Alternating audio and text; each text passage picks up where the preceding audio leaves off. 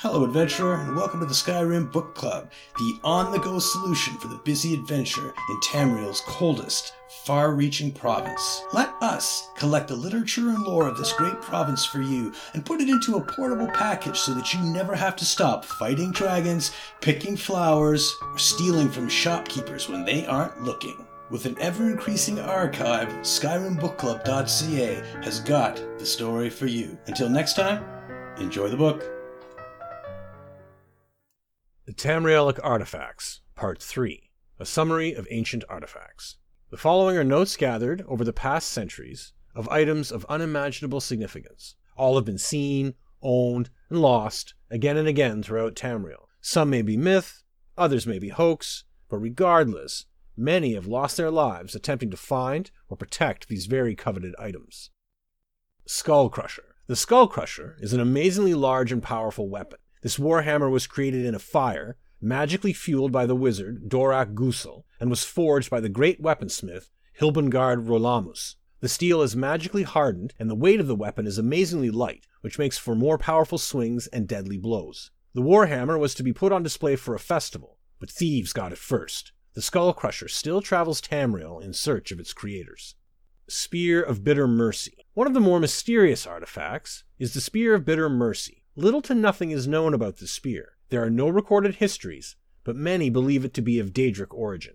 Spellbreaker. Spellbreaker, superficially a Dwemer tower shield, is one of the most ancient relics of Tamriel. Aside from its historical importance to the Battle of Rorken Shalador, the Spellbreaker protects its wielder almost completely from any spellcaster, either by reflecting magics or silencing any mage about to cast a spell. It is said that Spellbreaker still searches for its original owner, and will not remain the property of anyone else for long. For most, possessing Spellbreaker for any length of time is power enough.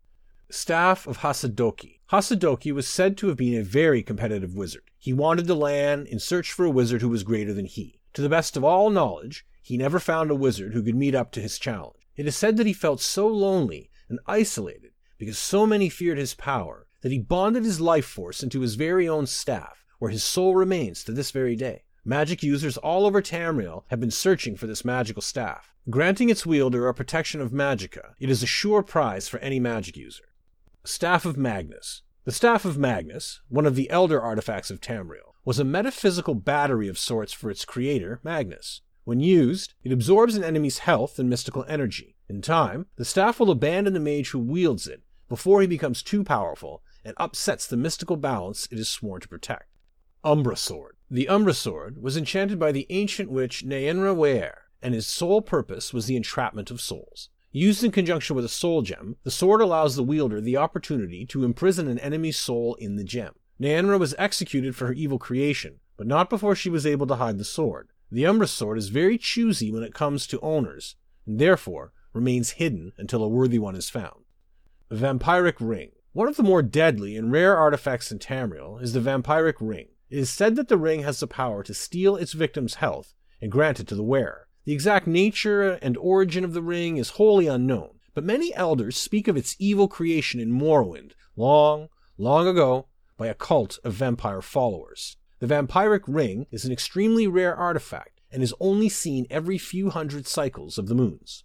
Warlock's Ring. The Warlock's Ring of the Archmage Ciribane is one of the most popular relics of myth and fable. In Tamriel's ancient history, Ciribane saved all of the continent by judicious use of his ring, and ever since, it has helped adventurers with less lofty goals. It is best known for its ability to reflect spells cast at its wearer, and to improve his or her speed, and to restore health. No adventurer can wear the Warlock's Ring for long, for it is said that the ring is Ciribane's alone to command.